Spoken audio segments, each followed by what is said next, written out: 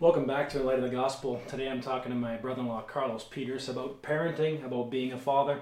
But before I get into that, I want to share some things with you. There's a YouTuber named Patrick Bet-David.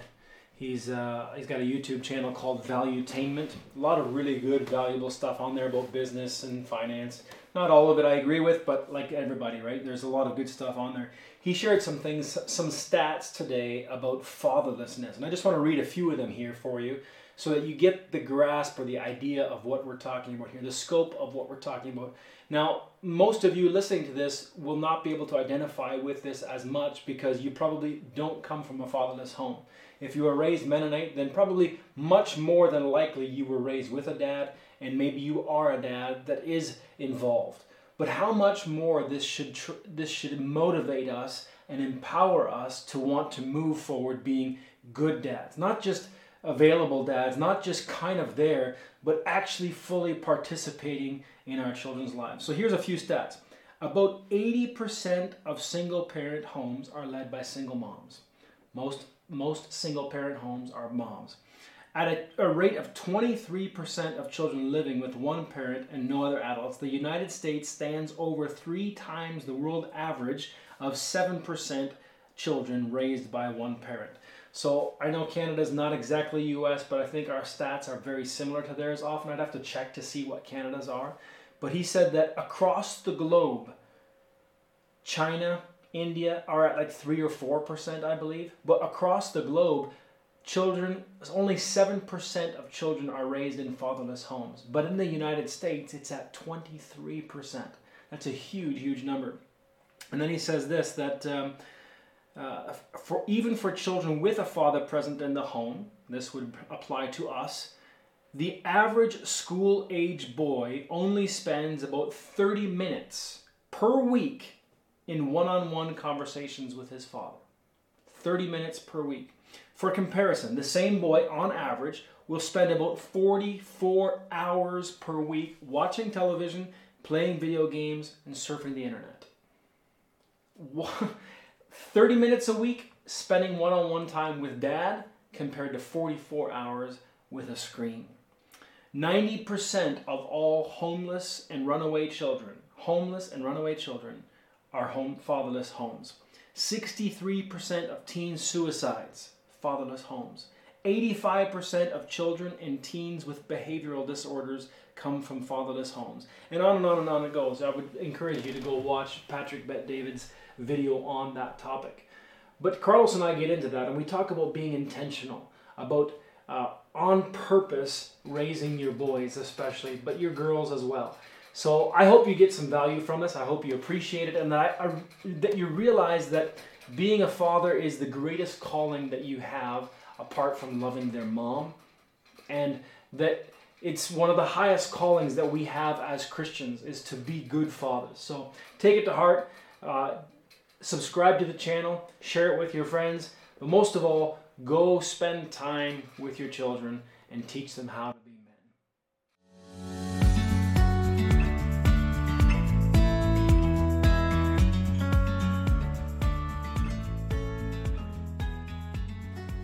Yeah, so where do you start a conversation like this? Carlos and I are both pretty young dads. I mean, I'm a few years down the road from you. I've got a 19-year-old daughter now, a 17-year-old daughter, and a 15-year-old son.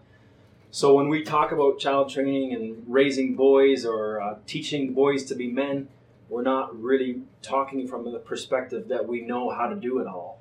But I've appreciated the way you've raised your young boys. They're very young still, but you've been very intentional. That's the word that you kind of probably want to use today quite a bit. Uh-huh. And I, from very young on, when I was a very new dad, I'm sure I did plenty of things wrong and probably still do.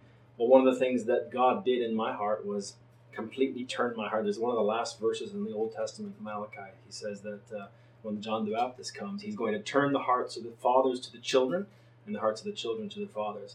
And that's, for me, that was like the 180 turnaround. Like, whoa, this is my life. I need to raise this child, right?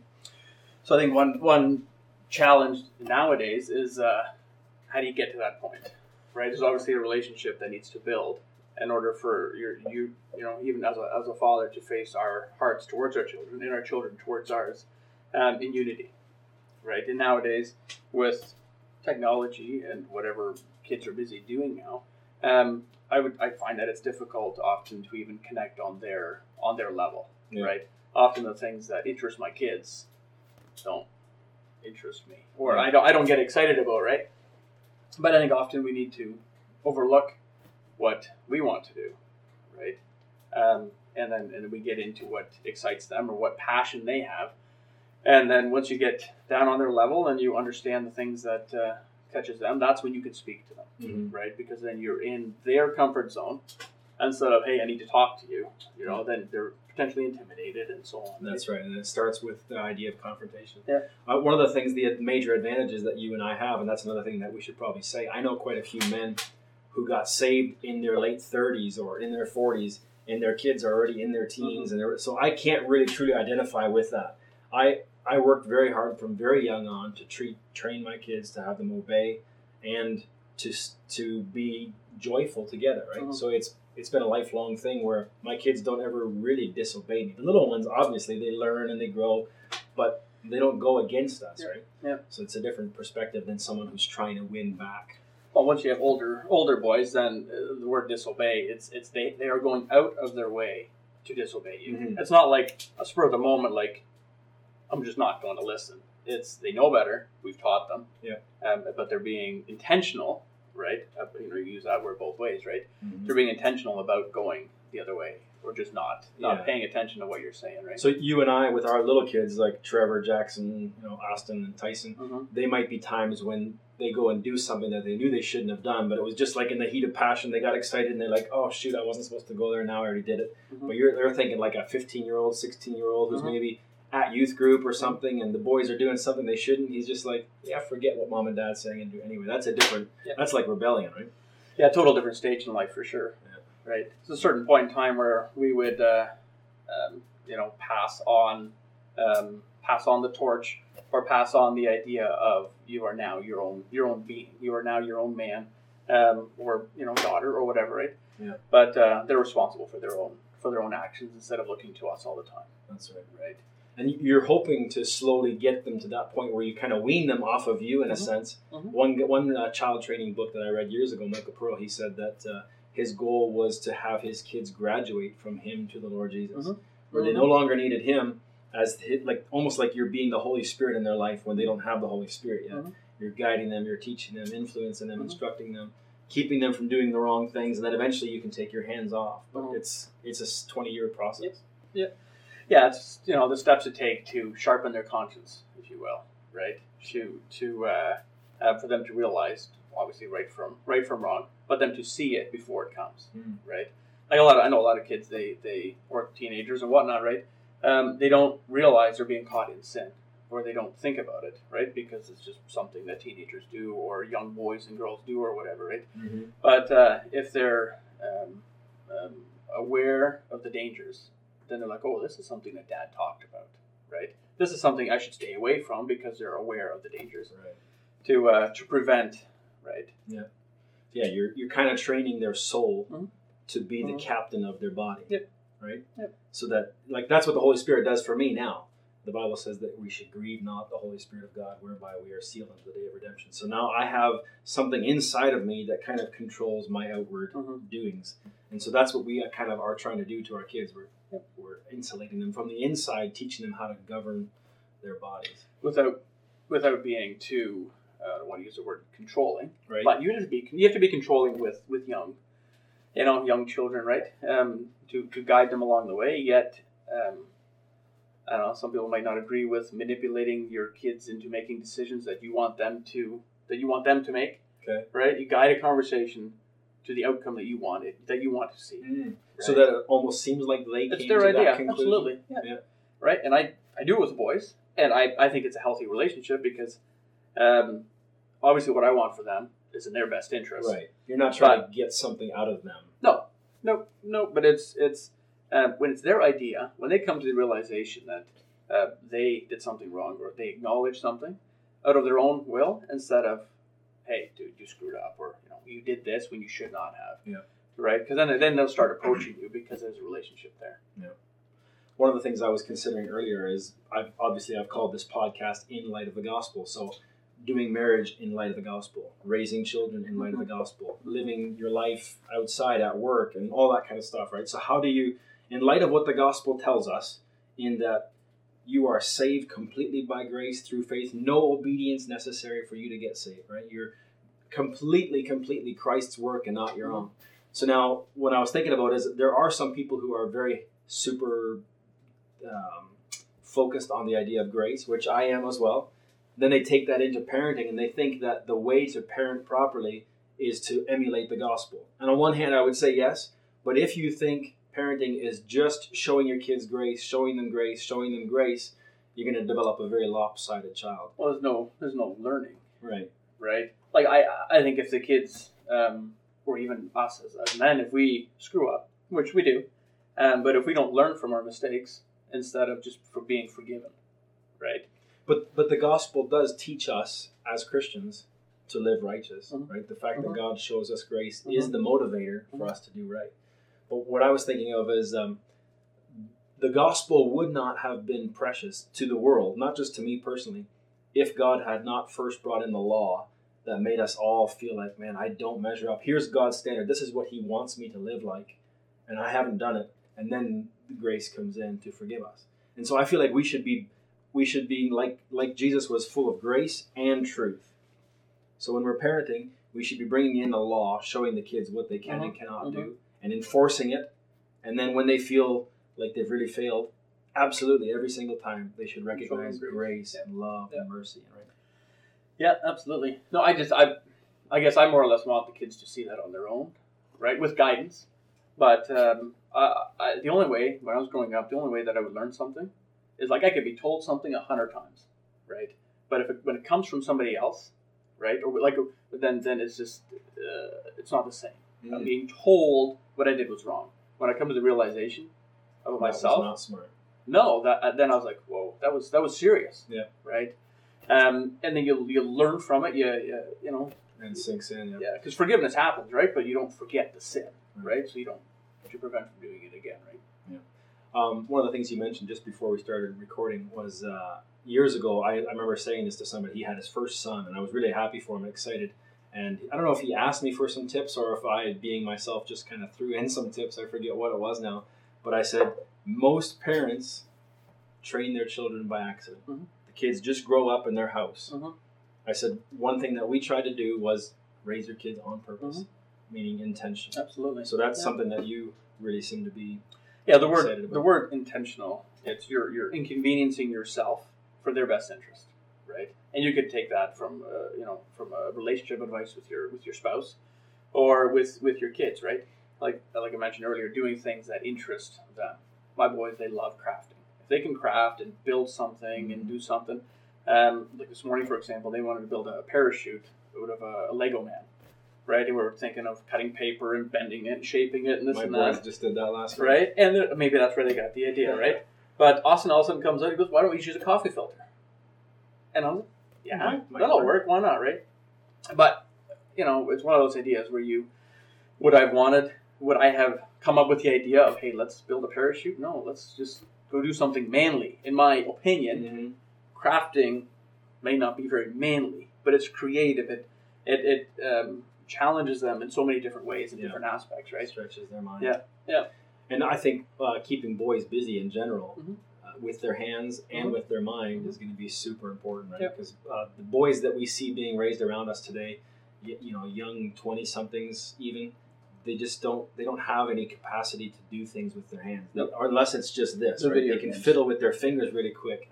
But as far as doing something productive and valuable, it's kind of lacking in our culture. Well, that's because I don't mean to insult other fathers that let their kids just grow up unintentionally or whatever, but all of a sudden, a lot of dads, they always say, careful, your kids are just going to grow up like that. Or all of a sudden, now you have a 3-year-old, and then all of a sudden you have a 20-year-old, which looking back, I have a 9-year-old, right? That went by really quick. Yeah. But when you're living in the moment, you seize each opportunity instead of just letting the days go by, right? Often when I'm on my way home from work, I'm like, okay, my brain is tired.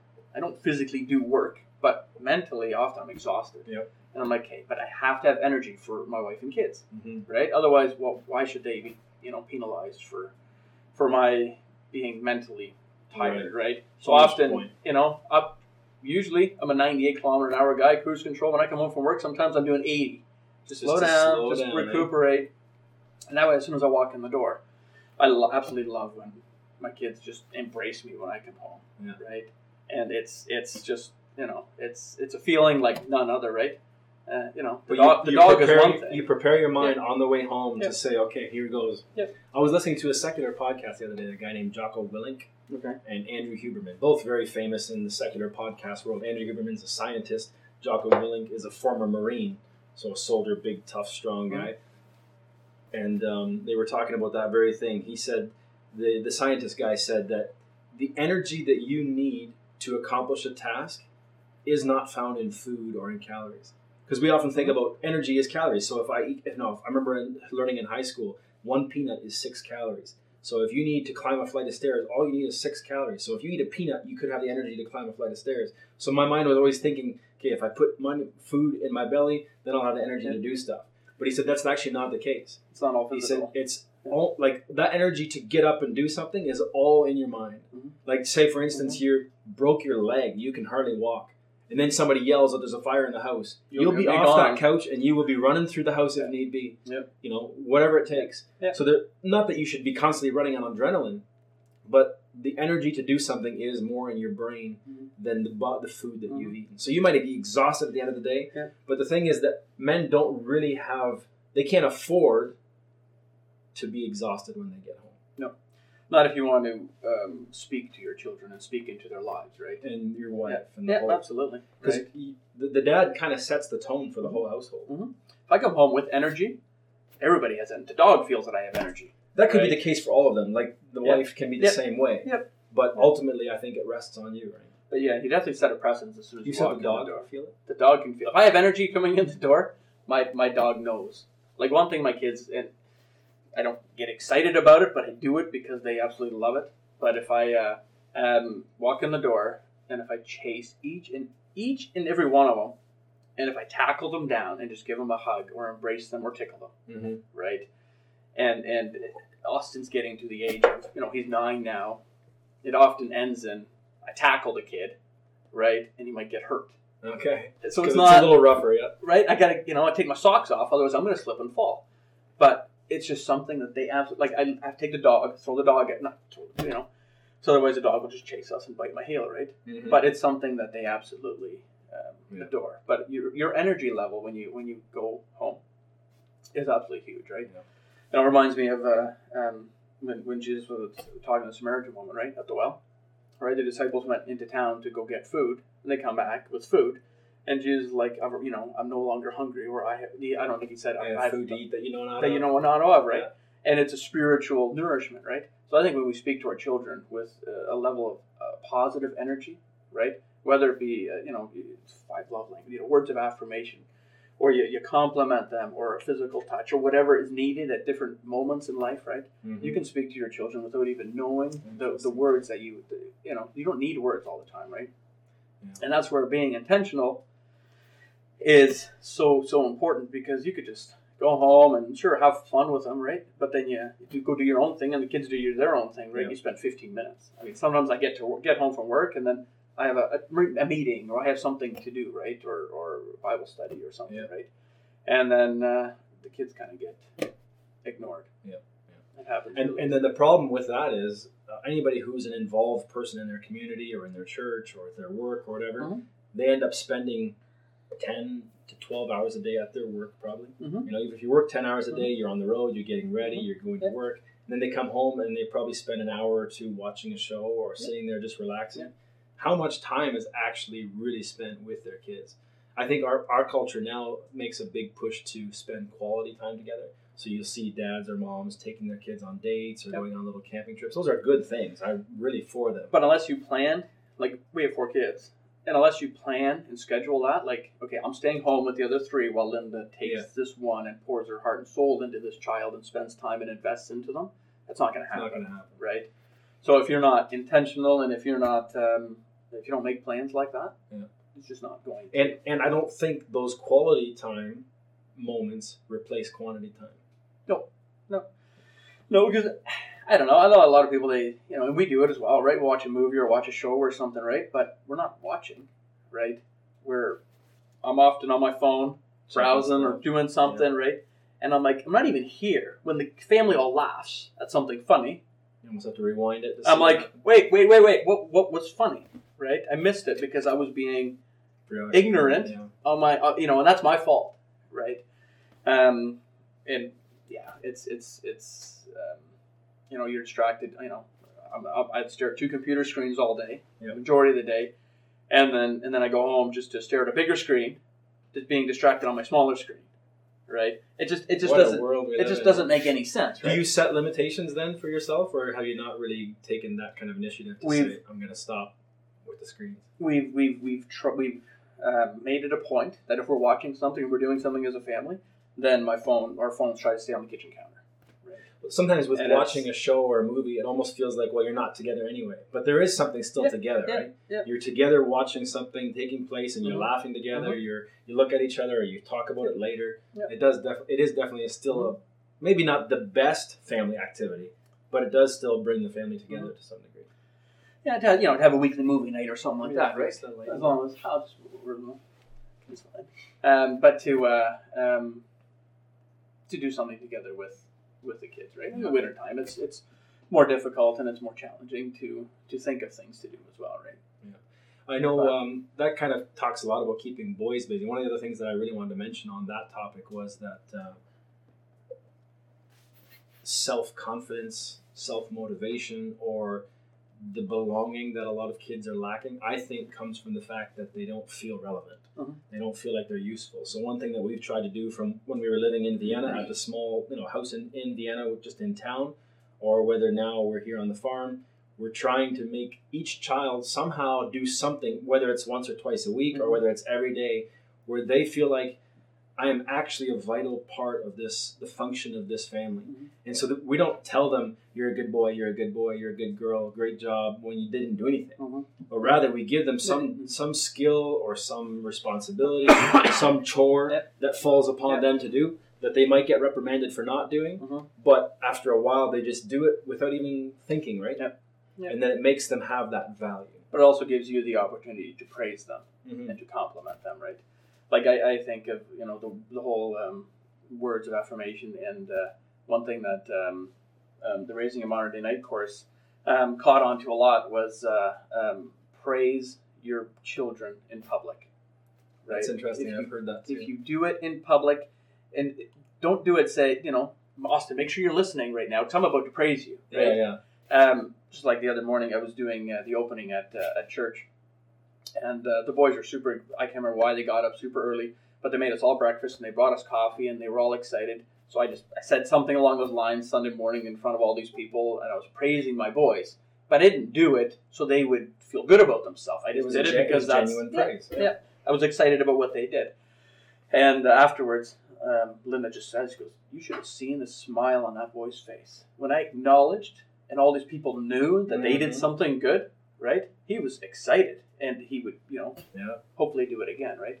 But just when you speak to them unintentionally, not even when they're listening, right? Like, if we're socializing in your living room and the kids are in the kitchen, and if we praise our boys, I can't help but think in the back of their mind they're listening. They're noticing. Or they're doing something. And more than that, they catch the way you actually genuinely feel about them. Because kids can become a nuisance. They can become difficult to deal with, and then you won't feel like praising them. But if your kids are actually doing what is required of you, like lately I've been on the road a lot more than I've been home. And Trevor, 11 years old, he feeds all the chickens, goes and gets the eggs. He'll throw the hay on the side-by-side, drive it back there and give it to the cows and all that stuff. Ezra does it all, and I just expect it because he's big and he's strong. He can do it. But Trevor it's built a confidence in him where he's like, I can do all of that. And it's a sense of responsibility too, right? And so one of the things that I've read in Jordan Peterson's book, secular guy, obviously not a Christian, but one of the chapters in his first book that he wrote for public, he said, is called this: never let your children do anything that makes you dislike them. And I thought that was huge, because then you will like them and it will be easier to praise them. When a lot of times there's this terrible cycle where you've let them do things that you don't like, and then you're constantly reprimanding them for things that they're doing. but you were the one that let them get away with it for time and time. Like the Bible says, fathers, provoke not your children to wrath. Some parents, some dads will provoke their kids and tease them to the point where they get angry, and they'll wait for a little longer, keep poking, and then they'll say, okay, fine, we've had enough. And now they've taught that child to get angry and frustrated and grumpy and it takes that level or that extreme, right? Yeah. To make a change. That's right. So now whenever they do that, you reprimand them for being the way that they are, but it was you that taught them to be that way. So you're letting them do things that makes you dislike them. And so you're not doing them any favor by allowing them to get away with stuff. That's why if you catch it right away, right, and then you cut it off instantly, right, you're not setting a precedence, right? Like, you can take a work example, right, where, one of my sales staff does something, or they act in a certain way to a customer, and if you don't handle that right away, they're like, I got away with it, even though it was disrespectful and it was not representing the business in a good way, right? But nobody said anything, so I'll just continue to do it. It worked for him, right? But from not even a Christian perspective, but as where are your morals at? Right. Happened this last week, and I wasn't going to take it, right? And I was like, we don't talk to our customers that way. That's very, that's just not. And I was okay, sorry. And that probably will never happen again. Better not. At this point, my expectations are, better. Yeah. Right? I mean, you're a grown man, for crying out loud, right? Why would you even say, right? Why would you disrespect your customer that way? Yeah. One of the things that Jordan Peterson makes mention of in that context is that if you don't like what your child is doing, then there's also a very good chance that other adults won't like what they're doing. So think of a child in a grocery store throwing a fit, yelling and screaming at his mom, whining for something that they want. Everybody in the grocery store is embarrassed for that child. And so as the mom, as the dad, if you're letting your child be the one in the grocery store that everybody disdains and doesn't like, you're not doing your child anything good. You might be thinking, what, I'm just going to let him get away. We'll just get out of the store and I'll go cuddle him. I'll give him a chocolate or buy him something. You just made him the center of attention for a room full of people that don't like him. And he got away with him. That do not like him. And so we made a deal very early on that at the very first sign of any kind of tantrum, fits, I've seen kids throw themselves on the floor, bang their legs and feet, and we just immediately dealt with that. You were not getting away with that, not even once. Yeah. And so I've never had my children at 2 and 3, laying down on the floor, throwing fits and slamming doors and stuff. And they know when you're in a public setting that you can't react the same way you would at home, right? So they're aware of their circumstances, and they're, Dad can't do this or whatever, right? So they might test you a time or two. Absolutely, right? But if you cut that off instantly, you just, okay, well now, I tried that, I didn't get away with it, I won't do it again. Happen again. Right? Letting our kids get away with temper tantrums. Temper tantrums. Yeah, it makes you dislike the child. It makes other people dislike the children. I know of a couple boys, 10, 13 years old or so, that none of their peers really want to hang out with them. And most adults kind of feel awkward around them.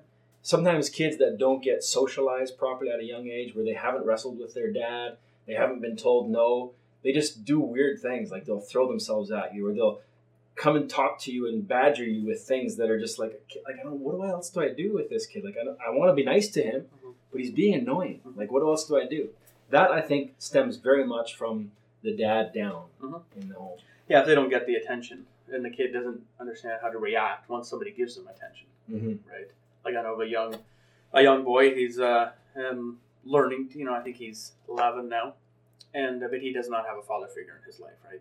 So he does whatever it takes to get attention, and that's rebel against mom, right? And I see it, and we're trying to speak into this young man's life and spend some time with him and be intentional, right?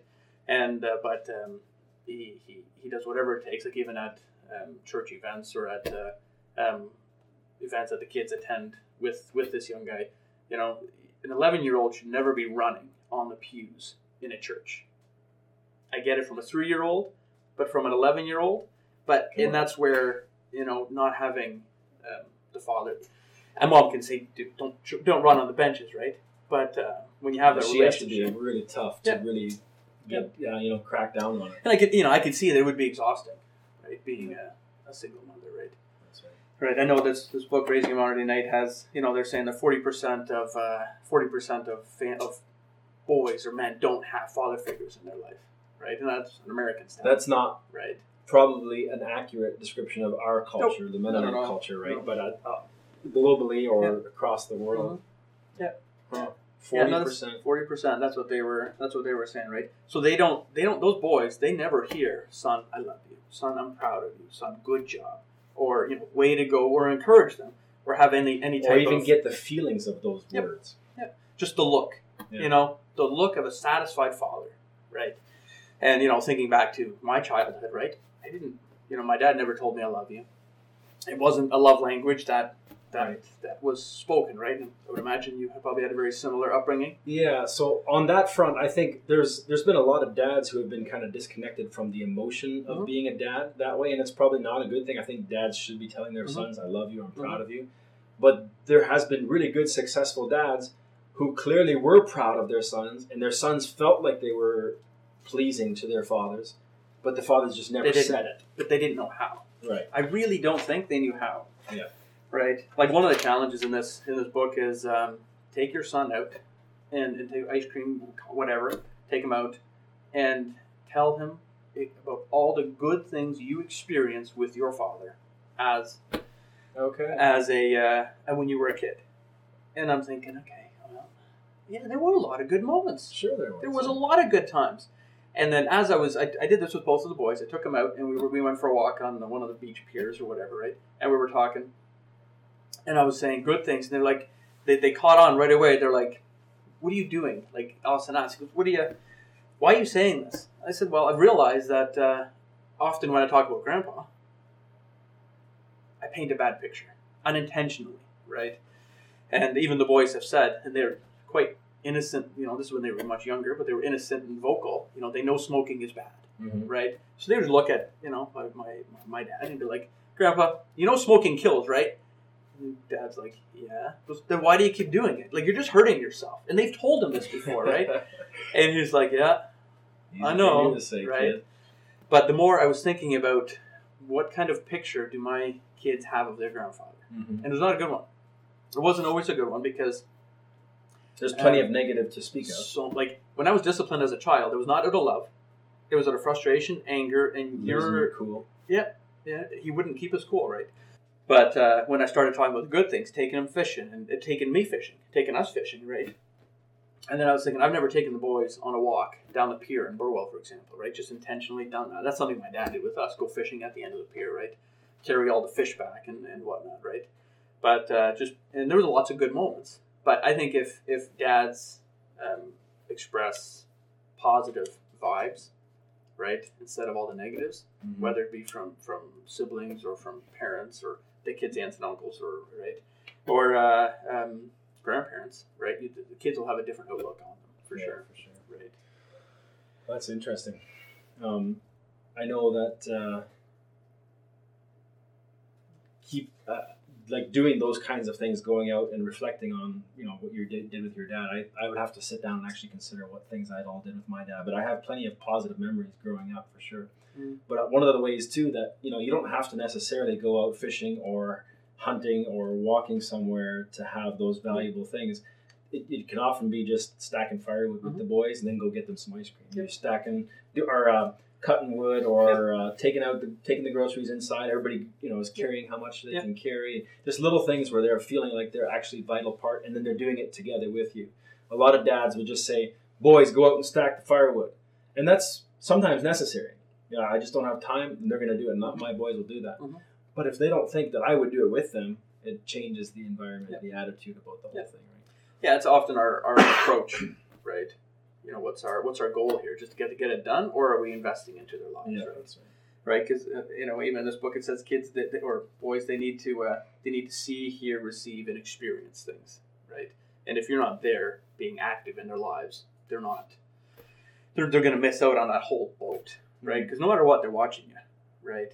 And Henry Wall actually had a message at church about surrounding yourself with people that are being a greater influence on you, right? Make sure you're surrounding yourself with people that are being a positive influence on you, right? So when I consider my boys, for example, in my own home, am I being a positive influence? Are kids? Is my family getting energy from me? right? Or am I depressing and is it like gloom and gloom? No, Dad's home, right? We better be on our best behavior, right? Or Dad's home, we're gonna do something fun, cool. Right? Exactly. Yeah. Totally, you can just change everything. Yeah. I know there's kind of a cliche statement that goes around and it's partially true. If mama ain't happy, ain't nobody happy. And there's some value to that. It happens. It's true. But one of the things I've been trying to really emphasize and focus in my teaching is that as the father of the household, as the spiritual leader of the home, as the head of the household, you might think, well, I get to tell everybody what to do. No, you get to set the tone for how everything else operates. If anything in your household is running less than smoothly or less than joyfully, it might not be your fault directly. Maybe your wife has some issues, or maybe your children are being disobedient, but ultimately it comes back to you. So now the father has to come in like the CEO, like the head of the corporation, and say, what can I do to fix this bug? There's some issue here, and it happens again and again and again. So if a dad comes home and his wife is kind of grumpy and moody and the kids are disobedient and unhappy, he could just kind of tune out, turn the TV on, grab a drink and say, forget this, I'm out of here. But it's his own responsibility. You have the responsibility to come home and say, this has got to change. I'm going to turn this thing around. It might require some serious repentance on the part of the dad. Coming before God and confessing the sin that you've been part of, talking to your children about it, saying, look, I haven't been connected. I've been just kind of tuning out. I haven't been present with your mom, and all that kind of stuff, right? Where it's a very serious issue. But that's where you have the opportunity to do that, right? You just have to grab the bull by the horns and do it, right? Because if you're being passive, right? It's intentional. Exactly, right? Things aren't going to get done, right? I just, when I leave every day, right? I'm gone often before the kids wake up. And then when I come home, I have the opportunity to be, often a mediator or change the tone, right? Because I wasn't home all day. I don't know what was involved, right? I know years ago in our marriage preparation classes with Henry and Tina Weeb, they said that when Henry, I believe he worked at Cami, when he came home the first 10 or whatever amount of minutes, 7, whatever amount of minutes, it was mom and dad time. Kids, leave him alone, right? Mom's going to catch me up on today and let us know how, and then we can move on, right? Mother, my wife is first, right? I haven't adapted that, right? I almost think the opposite way, where my kids are excited and they can't contain it often, and they wanted to tell me about their day's experiences and what they learned and so on, right? They just joined a new homeschool group, and I heard all about it when I came home from work Friday, right? Yep.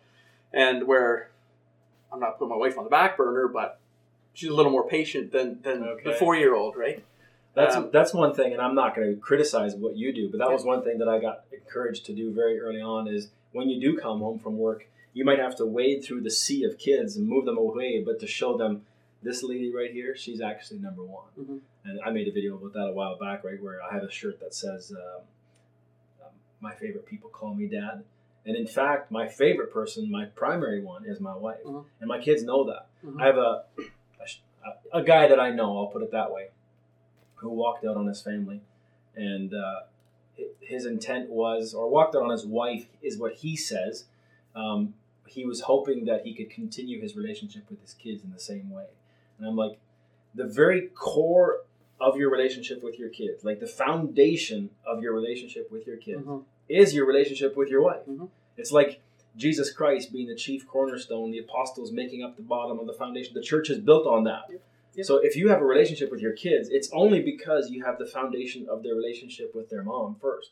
Obviously, God can work miracles with those that don't have a spouse or whatever, right? It happens. Mm-hmm. But the way that it's designed to be is that the kids know that you're absolutely 100% committed to their mom above anything else, right? Yeah, no, I agree. I get it. It wasn't meant to be a challenge to your approach. No, I get it. The way I look at it, as long as everybody gets attention, right? And often, if the kids don't get their excitement out right away, right, then it doesn't happen, right? Now that most of our kids are a bit older, so I worked from home for like 10 years, so I didn't get to experience this quite as much. But now, when I come home, Lisa, usually if she's somewhere close, she'll quickly run in before anybody else can hug me, and then her and I first. Yep. And I'll even kind of push one of the kids away just to make it kind of a fun game, right? Yep. We're like, no, mommy first, and then I'll do the greeting and the hugging and all that kind of stuff too. Yeah, we've definitely been in those moments. right? Depends how the day unfolded throughout the day, right? Right. One of the things I want to point out, since you don't quite have teenagers yet, is that it doesn't seem like it, but I had people tell me this, that what your child is at 2, they will be at 12.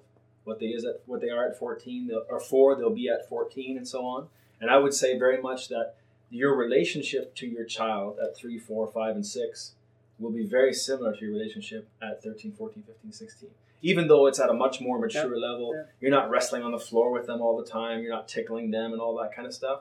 But the camaraderie, the strings that kind of bound you together, they're still there when they're older.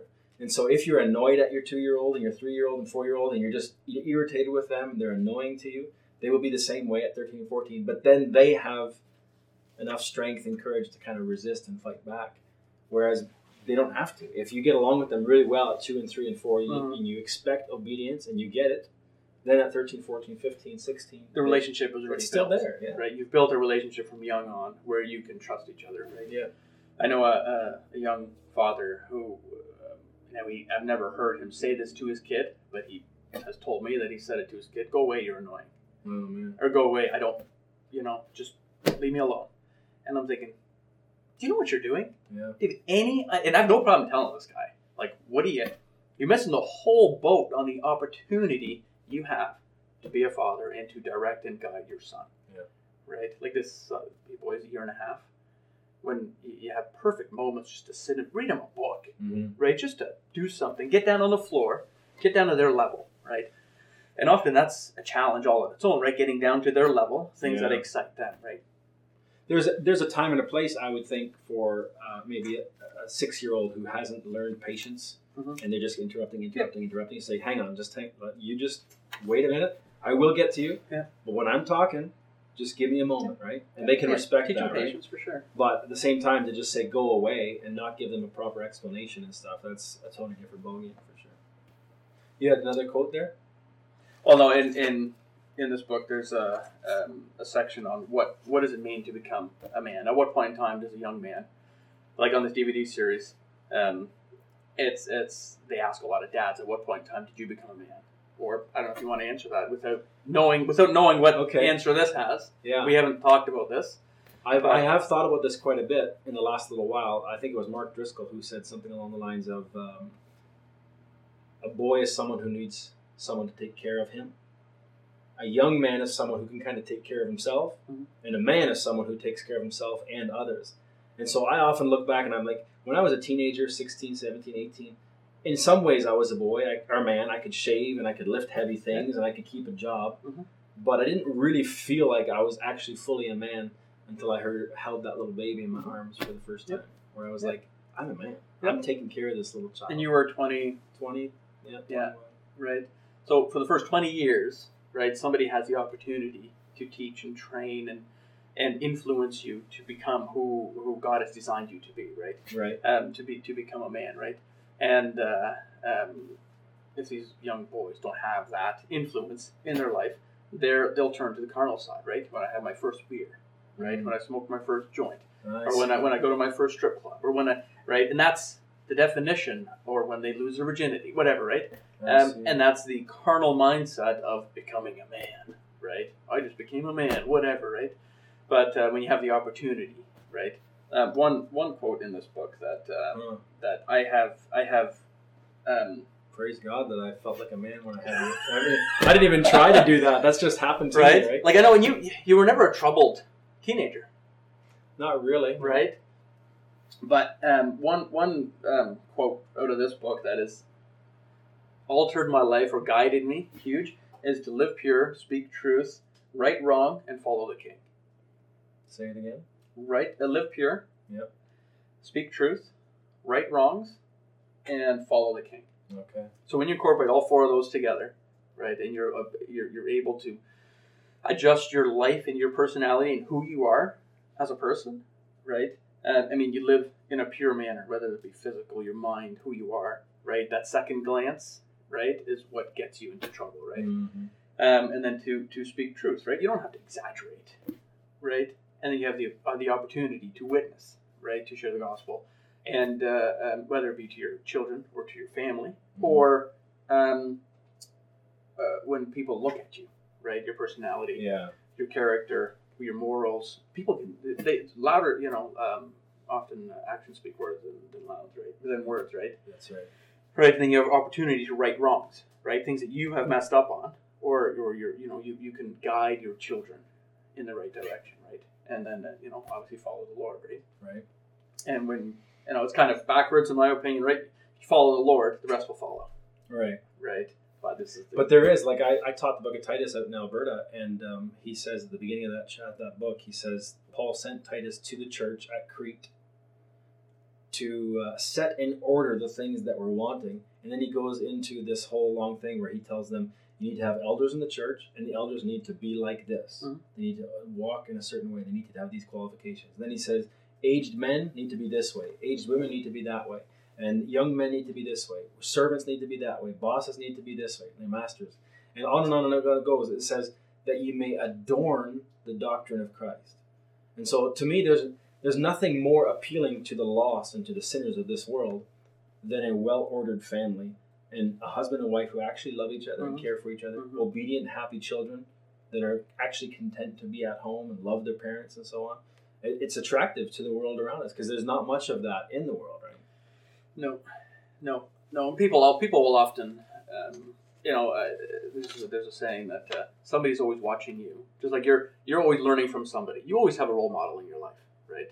You're always watching somebody, and somebody's always watching you, right?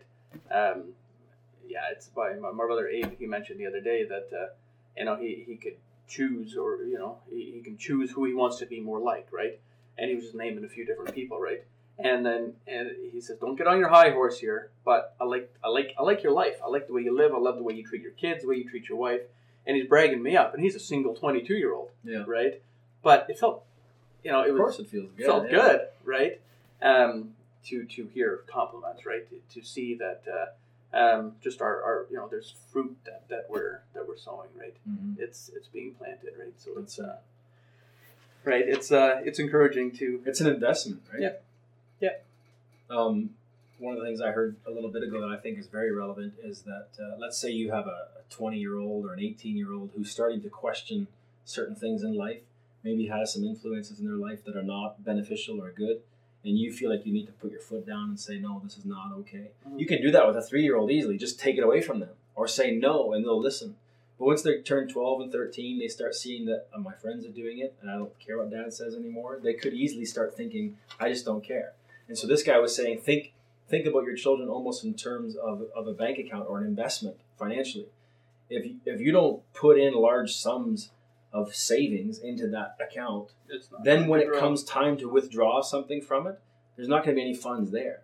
So a dad who's been not present, hasn't been with the kids when they were 2 and 3 and 4, didn't develop any kind of relationship with them, didn't teach them obedience. Now they have a 17, 18-year-old girl that wants to go out with a boy that is terrible for them, and you do know better. You can say, this boy is not good for you. The daughter's going to be like, I don't care what you think. It doesn't matter to me. I'm in love with this boy. He loves me, and it doesn't matter. So you could say, you're not seeing him again. What's that going to do? You're just going to push that daughter away. You're just going to. So the only way as a father now of a couple girls that are of age, right? The only way I have the opportunity to influence them and actually speak into their life and say, I'm not going to choose for you, but this guy here, there might be some issues you want to watch for, or this practice that you might be getting into, it's probably not the smartest. The book that you're reading or the movie that you're watching maybe isn't the healthiest. I have the capital or the investment to go in and say, that's probably not the best, and then they'll be like, okay. They'll respect that. They'll listen, because there's a relationship that's taken years. That's right. Years to build, right? And investing. I remember Herman Buchert once saying years ago, he's got 7, 8 kids now, right? And he said that his children are his investment. Yep. And I'm like, well, that makes total sense, right? Yeah. Maybe you're not the most successful financially, but you've got capital invested in your kids, right? Yeah. He we went out for breakfast a while ago, and we were talking about families and kids and so on, right? And just to have larger families and the enjoyment and so on, right? So it was a change of stubbornness or change of heart on my part, not towards big families, but towards a potential growing family. Right? So an interesting change in mindset, right? And that's why I enjoy people and even sit downs, right? And where you get to learn from other people, right? For sure. Yeah. One more thing I wouldn't mind touching on, because I know you are very active and intentional in this way too. So if, like I said before, if our relationship to our wives is the foundation of our relationship to our kids and to our marriage or to our family and all that, what do you do intentionally with your wife? You guys been married 10 years, 11 years now? 10 and a half. 10 and a half years. Yeah. And I remember when you first came around to our family and started seeing Linda, you seemed mature enough for a 19, 21-year-old, whatever you were at the time. But, I had my reservations and my issues where I thought, I don't know, a little immature maybe.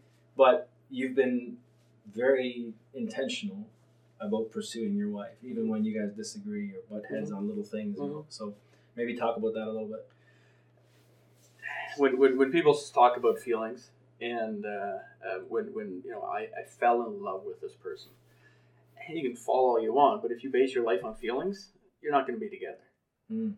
Because it's a thrill, it's a new high, it's a new excitement, right? You could get more somewhere else. Exactly, right? And it's feelings, right? To this day, my wife still gives me butterflies, right? Like if she says something, whatever, like, yeah, right? Anyway, we just, and it's exciting, it's thrilling. But if you invest into their lives and if you just intentionally spend time together versus letting life go by, right? If you just let it, often I wing it. Yeah. And I'm not recommending people to wing it, but I get away with it sometimes. It works. Because you're pretty quick on your feet that way. Where you'll just quickly do something and it makes her feel special. Anyway. Yeah. So what would you do intentionally? I know some people are really big advocates to dating at least once a week or something like that. Do you have any practices like that? We used to. One thing that was very, very important to us, and I know I've mentioned this to lots of people, is we used to do a lot of reality checks, just to sit down, slow down, and be like, okay, this is right. No grudges are being left here. What we speak is truth, and if something's driving me absolutely crazy, it's something that you're doing right, and then we get it all on the table, and then we learn from each other and move on. And that works? You just move on? We just move on. I really don't think we've ever had a reality check where it's like, whoa. But there's been like hurtful or offensive things brought up at those reality checks? No, because we practice them because I think it's good for us, right? But I don't think that we've ever had a serious enough issue, right? Like to this day, my wife and I really think we've had one disagreement. And I told her this right before we were married, or at the beginning of our relationship anyway. I told her, I said, if I ever get so upset that I'm going to say something I'm going to regret, I'm going to walk out. I'm going to go for a walk. I'm going to cool down. I'm going to understand what's happening. And I'm going to come back and we'll talk about it. I've had to do that once in 10 and a half years. And we've never had to do that again. But you've been irritated with her. Yeah. Like maybe and our wives like shopping. Yep. They like go out together and buy things sometimes that we feel are unnecessary. Yep. But you keep it going anyway. Yeah. Like some guys would get bitter at their wives and angry, and I've done it myself where it gets frustrating or something like that, and you allow it to get to you. Yep. Yeah, and if I don't know the way we do, if I just express our financial situation or our spending habits, or I don't want to fall into the rest of the world where money, sex, and drugs, right, affect our life, right. But even from a Christian perspective, finances has a huge decision on, or a huge part of our lives, obviously, right? On what we're capable of doing, right? And if it just squandered away, we can't enjoy, right? It's just gone, right? And that's often where we do disagree or butt heads, right? As far as spending habits and so on, right? Obviously, if you literally cannot afford something and you're slowly going broke, it's a different scenario too. But there came a time in my life too where I had to realize that, okay, I didn't appreciate what she spent here maybe, or I didn't agree with what she spent there. A lot of times it was just me not recognizing we're going to need it anyway, why not buy it? Yeah. Other times it's like, okay, now it's already there. Is there any point in having a big to-do over this and maybe getting angry at each other or being frustrated at each other for a couple days? It's a thing. Needed it anyway. It's a thing. Yeah. Why not just get over it and realize that money is less important than this relationship? Yeah. Yeah, a couple of years ago when I had my boat, every day off that I had, I'd be on the water. Opportunity that I had. And Linda just mentioned once, she says, so you're gone a lot. You're working or you're fishing. Mm-hmm. And I was like, so? It's fishing. All right. I'm taking the boys out. I'm investing in their lives, or I'm investing in friends' lives, or we're going out, or Sunday morning. Right. We're Sunday afternoon. We're fishing, and you can hang out with their wives. It's all fine. Win-win. And she says, but you're spending a lot of time away from us. Right. And then I started thinking, and it was a good reality check, right? Like, okay, I sold a boat. Right. I wasn't attached to it. I enjoyed fishing. Yeah. I haven't sold my fishing gear because I'm going to buy another boat. Eventually you get Right. another one, yeah.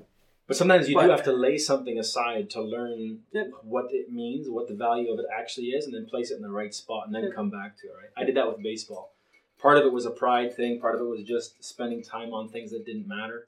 And I had to eventually just, okay, stop. I'm not going to play baseball at all. Now I can go back to it and enjoy it in its proper order, right? As long as it doesn't run your life, right? Yeah. I know last couple of years ago, we had the youth over at our place. It might have been last summer. And there was one young individual, and I was doing the devotional on relationships, and I just asked this young man. I said, "How's your relationship with your dad?" He goes, "I don't have one." And I was like, "What do you mean you don't have one?" And I know his dad and whatever, right? And I was like, "What do you mean you don't have one?" And he goes, "He's always busy. He's always doing this and this and this and this and this, and he's never home." And he just and I was like, "Oh, that hurts." Good. Like I'm I feel for this guy, right?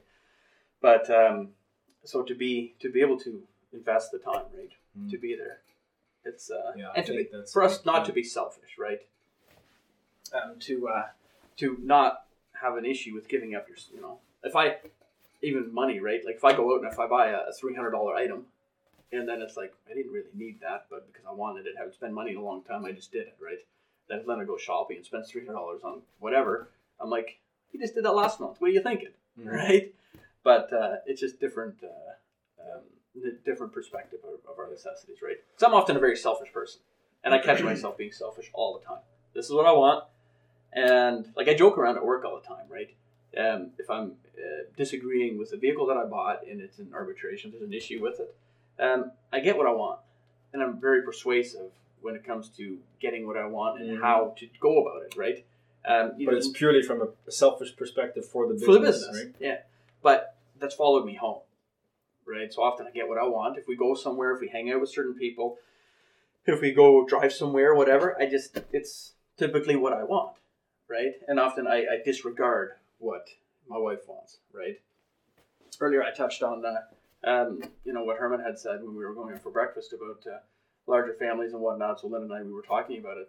And she was saying that the kids are, they're such a blessing, and they are, right? And for her she's such a great mom, right? And she's talked about growing her family and so on. And I told her, I said, from my selfish standpoint, okay, I can drive a truck from work, a 6-passenger truck.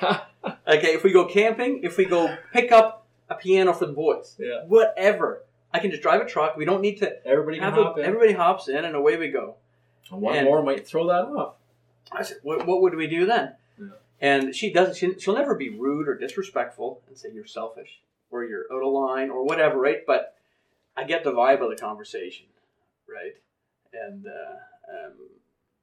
then I started thinking, okay, well, who am I to hold something my wife has a desire for, right?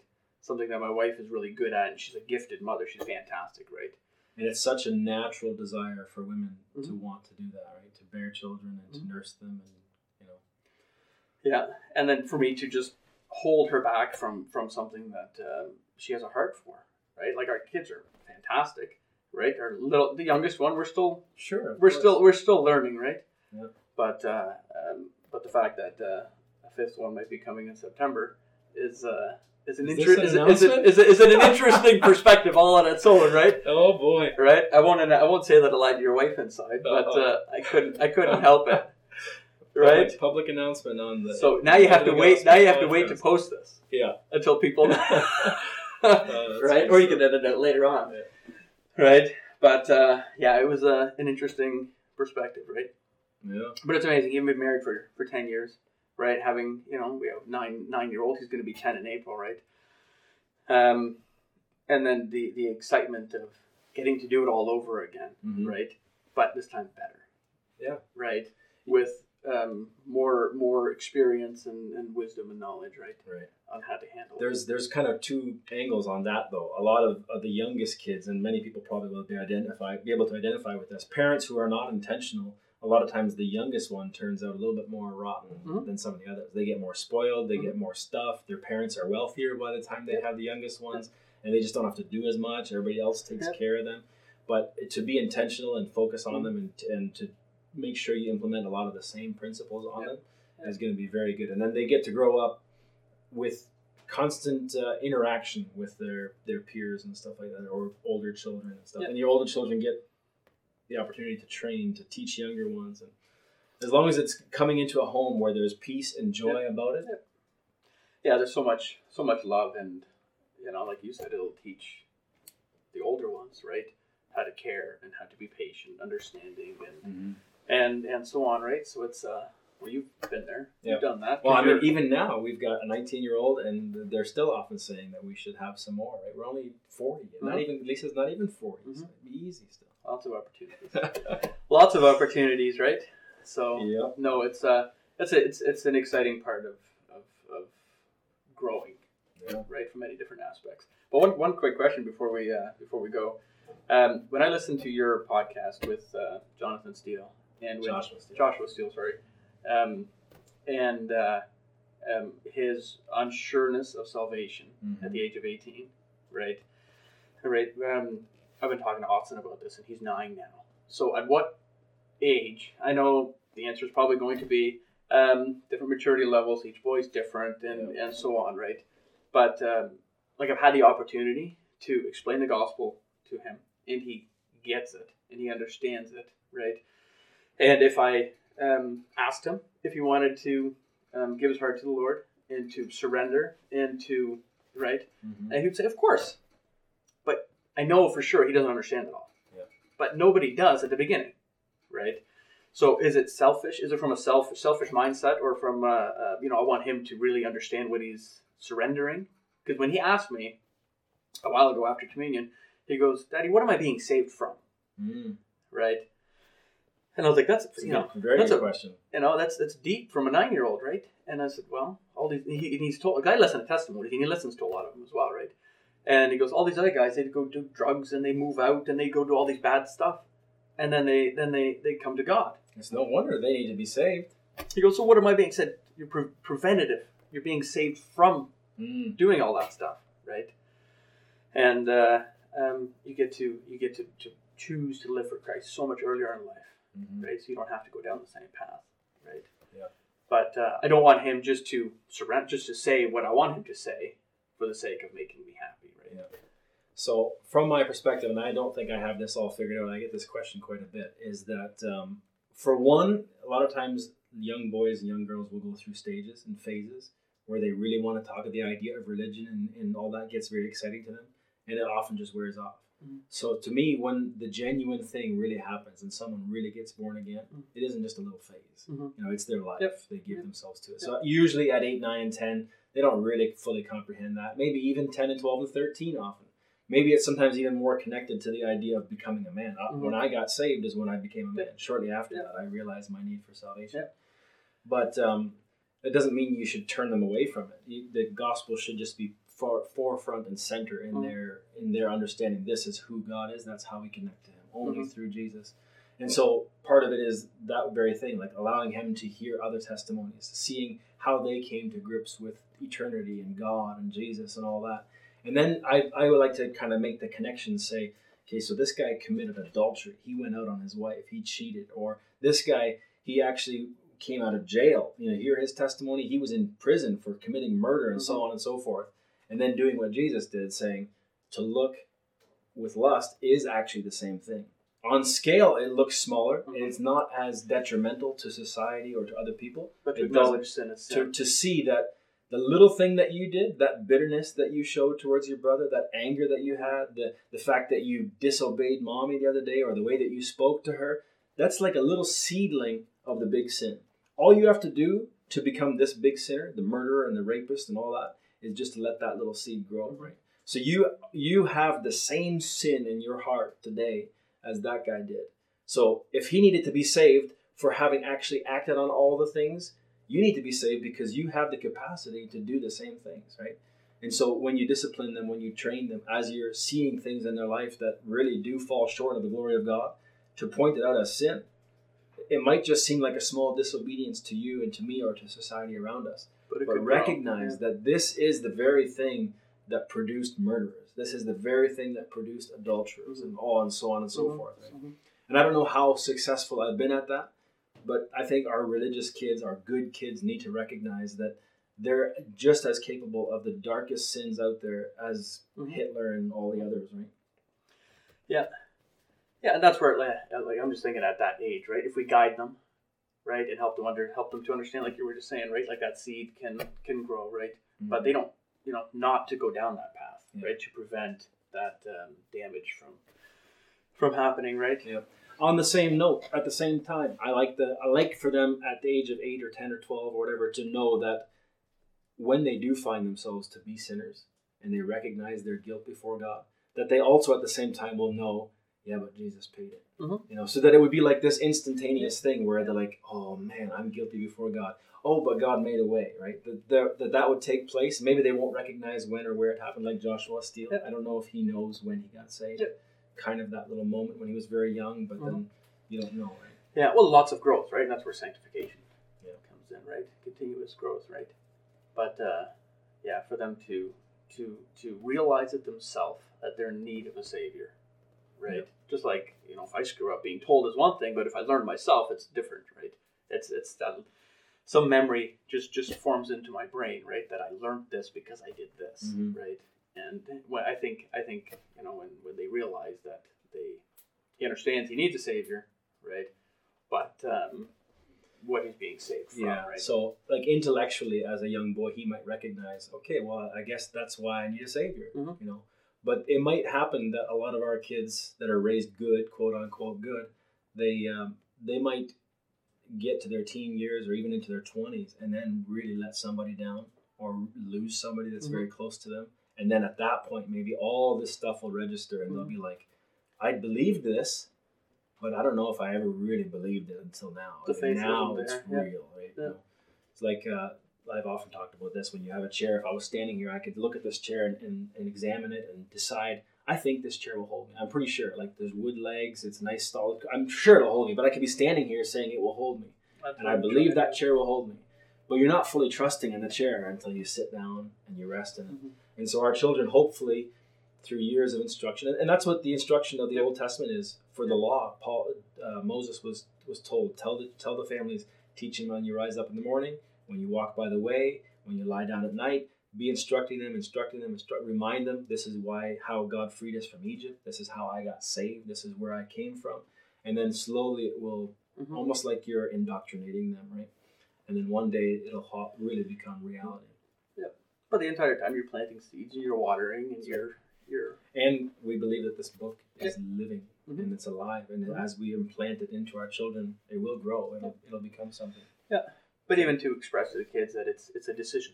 You're choosing to believe that is truth, right? Instead of... Put your faith in it. Trust it. Yeah. Amen. No, Seems absolutely. like a good place to close it. Appreciate it. Yeah, no problem. Thank you.